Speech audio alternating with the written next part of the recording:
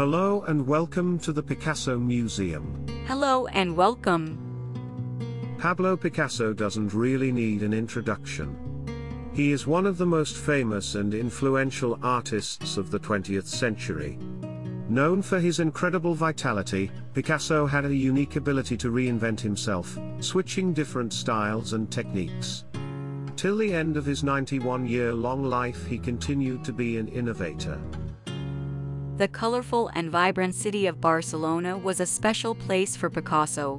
It was Barcelona, perhaps more than anywhere else, that Picasso considered his home. He spent here his teenage formative years.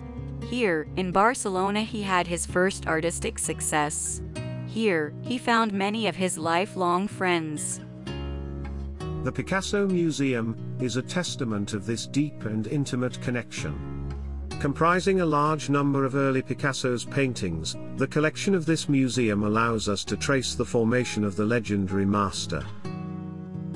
This in-app audio tour will introduce you to all the highlights of the Picasso Museum and will hopefully help you to better understand the man behind this genius artist. From early studies of the 15-year-old boy, to brilliant, seemingly effortless works of the renowned master, the Picasso Museum gives a chance to see the evolution of Pablo Picasso.